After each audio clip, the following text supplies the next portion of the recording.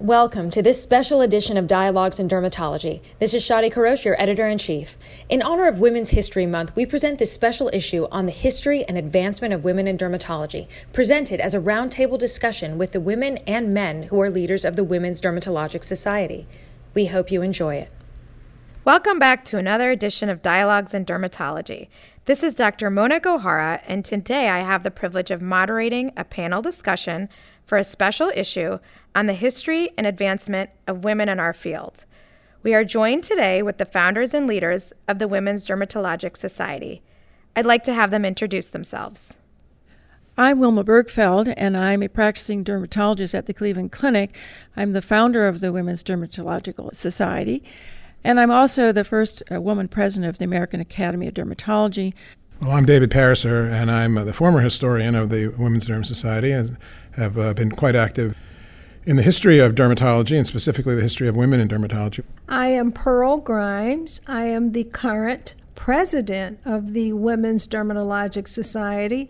I am also a clinical professor of dermatology at UCLA, and I am the director of the Vitiligo and Pigmentation Institute of Southern California. I'm Lynn Drake. I'm on the faculty at Massachusetts General Hospital and Harvard Medical School. I was the second woman president of the American Academy of Dermatology and a past president of the Women's Derm Society. Thank you so much. Let's get started. So, Dr. Bergfeld, you are truly a female pioneer in the world of dermatology.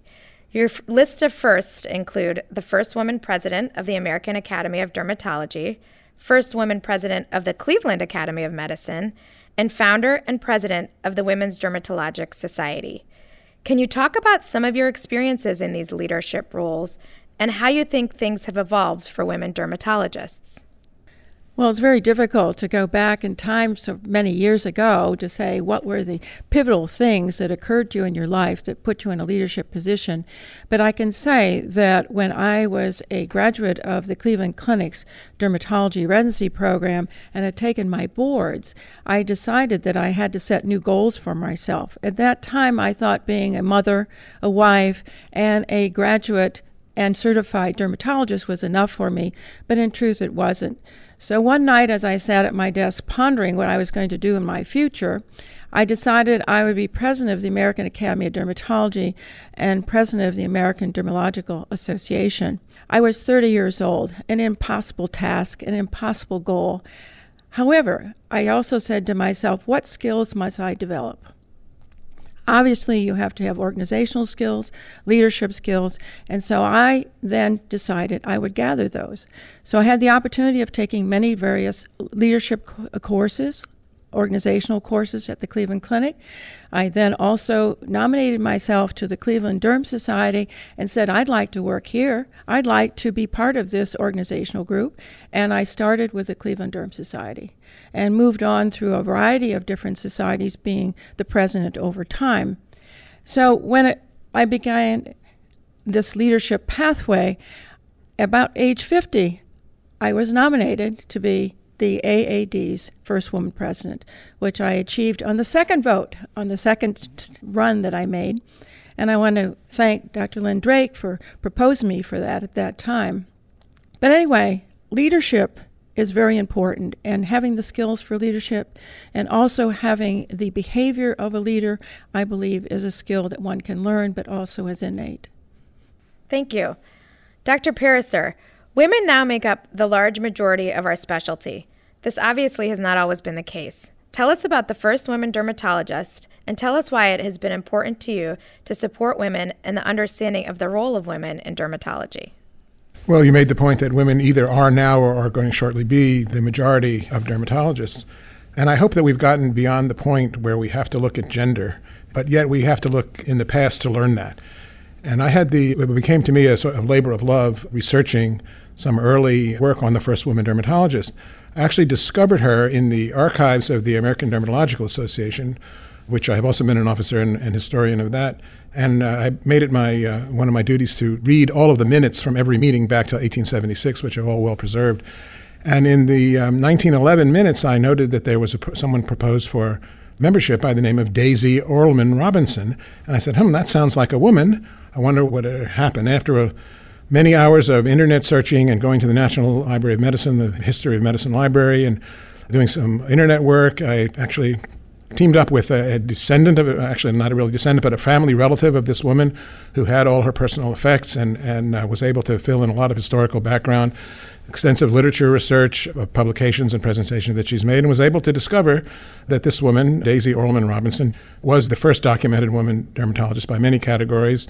There, of course, was no formal training back in those days. She graduated medical school in 1890, studied in Europe, which was what everyone did at the time when you wanted to be a specialist, came back to New York, could not get a job as a dermatologist, let alone as a physician. It was a woman in those days, ended up being the physician in a boarding school, but then married a professor of dermatology at the New York Polyclinic and was instantly a dermatologist and had a private practice and an academic appointment, presented papers and cases in the New York Derm Society as early as 1905. I could go into great detail but I would refer the reader to an article that I wrote about her if they're really interested in the details of her history. It's quite fascinating, her personal as well as her professional history, and the fact that I was able to personally view some of her own artifacts, including a scrapbook that she made and her diplomas and a lot of very interesting things. I think I got to know this woman pretty well. Interesting. I'm thankful that we don't have to marry a dermatologist to become a dermatologist now. Dr. Grimes, you're a leader in the world of dermatology who has been at the helm of many organizations. What makes the mission and momentum of the Women's Dermatologic Society so relevant in our specialty as it stands today? I think the Women's Dermatologic Society is truly a very special and unique organization. If we look at the history of our specialty, when our founder, Dr. Wilma Bergfeld, gave birth to us in 1974, women comprised less than 10% of our specialty. Now we're approaching 50%. I think we remain as relevant today as we were in 1974. Why are we special? I think we're special because we continue to promote the healthcare needs of women and their families. And moreover, I think we're special because of all the services that we continue to provide for women. We provide support and nurturing, mentoring, and key leadership skills for women in our specialty that they really can't get in other organizations. While we are inclusive and we have men in our organizations, I think the thing that continues to make us special is our mission of advancing women in our specialty. I fully agree. And as a personal testament, I certainly would not be sitting at this table with each and every one of you were it not for the Women's Dermatologic Society. I think this is a great living example of the support and friendships that can create a meaningful connection in all of our lives. Dr. Drake, you are also the past president of the AAD. You have been very active as it pertains to policy, advocacy, innovation, and thinking outside the box. Why do you think that this is so important, and what advice would you give young women today? Young dermatologists are so bright, and they have so much capability at their fingertips. And I think that by thinking outside the box, they can broaden the scope of their impact and their influence on the future of our specialty. Plus, I think they make their own lives more interesting by pursuing some outside activities. I started by being curious, and the dean at Emory Medical School, where I was practicing at the time, I was asking him some questions about managed care, and he said, "Why don't you do something about it?" And he said, "You need to go do this fellowship, and I'll nominate you." So he nominated me for the Robert Wood Johnson Health Policy Fellowship. So I went to Washington. And while there, I worked in the leadership office, the Majority Leader's Office and Minority Leader's Office of Senator Bob Dole. And it changed my life because I was also, at that time, considered a congressional fellow. And so it changed my life because I began to understand health policy in real depth and in a very practical manner and how government influences it. And that's very important for our young people because government will influence everything they'll do the rest of their life. So the better understanding you have of it, the better you can either cope with it, deal with it, or influence it. The second thing is then I got to Harvard and I developed the Clinical Research Center because I was back to my base and foundation, which has always been and will continue to be dermatology. At that time, I was given a career development award and went to the Harvard Business School. So I developed some skills in the world of business, which has also enhanced my personal career, and I think enhances everybody's careers in dermatology because business plays such a smart, progressive role. Most young people with a really great idea may not know how to commercialize it. That's an important skill set. I think that is such good advice. Back to thinking outside the box, we're going to circle back to Pearl Grimes. As the president of the Women's Dermatologic Society, you've spearheaded an initiative to address the needs of the whole woman. This is a progressive idea that has gotten a lot of traction because it's representative of national trends and interests. Can you tell us more about this? We are truly excited about our Total Women's Health Initiative. So you can ask the question, well, what are we talking about? What do we mean by the Total Women's Health Initiative? I think that if dermatologists really think about what they do on a day-to-day basis, we're already the gatekeepers. So the concept is total women's health through the dermatology gateway. If I look at what I do from a historical perspective with many of my patients on a day-to-day basis, in addition to addressing their very specific skin issues, my patients query me on hormones. My patients query me on nutrition, what supplements they should take. My patients query me on, Dr. Grimes, can you refer me to a cardiologist? Can you refer me to an internist? So I'm a gatekeeper. So I think that we were already dealing with total women's health. So the purpose of this program is for us to really move forward in addressing total women's health, and it allows us to expand the sandbox that we already play in. You know, we will be able to address hormone issues, aging issues, stress-related issues as we age. So it's a rather broad palette.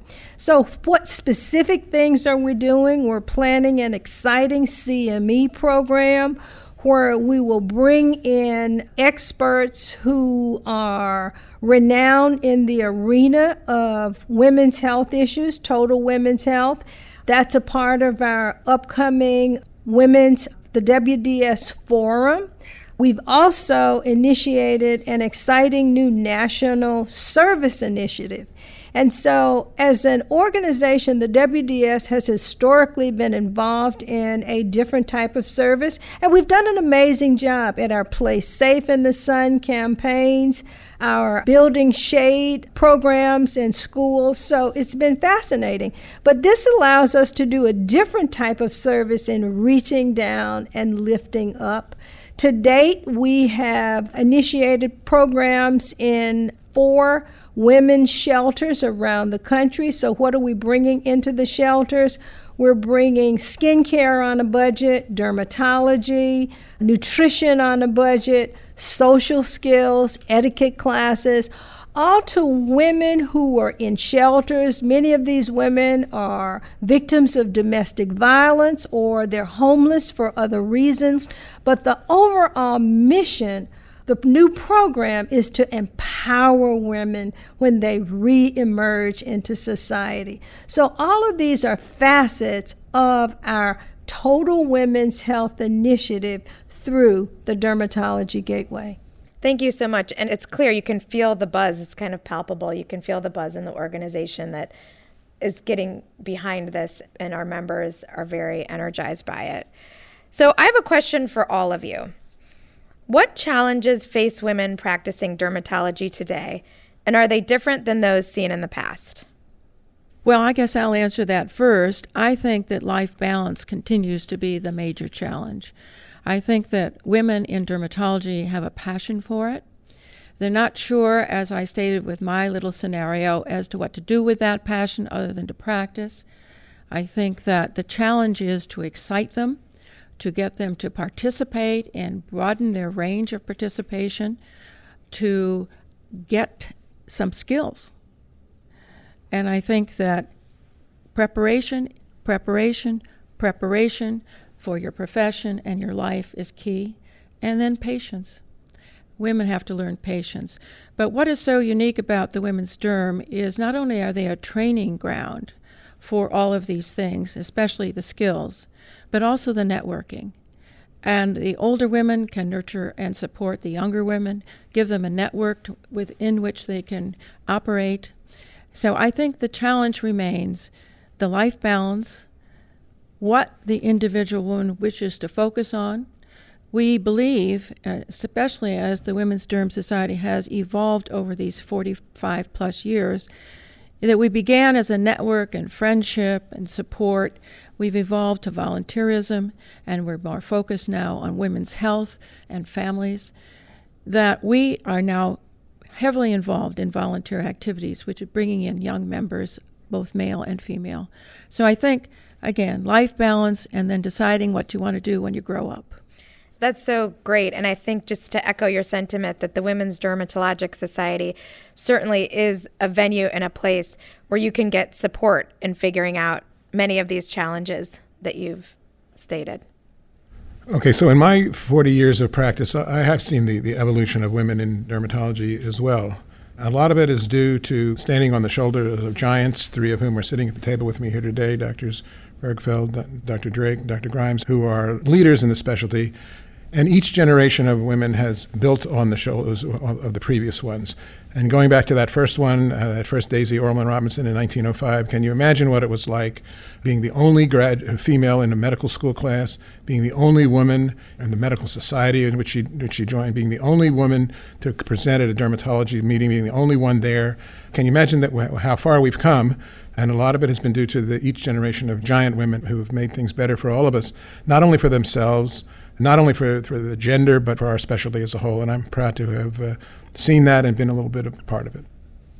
So, what challenges do women face in 2018? I think that while we have truly evolved in dermatology and there are new and unique challenges, some of the challenges are the same. I think from the perspective of new challenges, women now, there are less women who are in private practice. If you look at the paradigm shifts in dermatology, many young women out of training end up in group practices. So I think when they enter the realm of group practices, they have less flexibility in controlling time and their own lives and schedules. Now, while there is less flexibility in their day-to-day schedule, I think the stresses, the responsibilities are the same in allotting time for children, family, other responsibilities. So I think if you view it from that perspective, probably the greatest challenge, I agree with Dr. Bergfeld, is how do you keep all the balls in the air and achieve some semblance of healthy work-life balance? As I reflect on my role in the Women's Derm Society and the evolution, I have to tell you a quick story. I was asked by Dr. Bergfeld years ago when I was just a young dermatologist to join the Women's Dermatology Society, which was very new. And I told her no, that I wasn't interested in women's groups. And she sort of looked at me and said, in case you haven't noticed, you are one. And I had always been exposed to, I was the only woman in my residency class. I'd always just worked with men in medical school. There were only 6 women in my medical school class. And she drugged me to a women's derm luncheon and set me down next to some fascinating women. And that's all it took. I had discovered a peer group. And I realized how important it was to have friends, mentors, nurturers, people you could talk to. This was an exciting revelation to me. And very interesting. When Dr. Perisher said that we stood on the shoulders of giant women like Dr. Bergfeld, that's true. But guess what? We also stood on the shoulders of giant men who led Walter Shelley, Dick Odom, Phil Anderson, Peyton Weary. I look at some of the men who were on the original board, and they opened many doors for us. And what I learned was that they were very willing to open doors for us. And we evolved into these new leadership positions within the academy within the American Academy of Dermatology, and the Women's Derm Society served as a springboard, as a training ground, as a network to help foster that activity. And so it then led to the next step, is I was walking down the street one day with David Perisher, and I said, you've done so much in history with some other organizations. And he said, what about the women? I said, we haven't addressed that properly. And I said, would you be willing to come on the board? And I said, we've already had a couple of men on our board, and we need more men.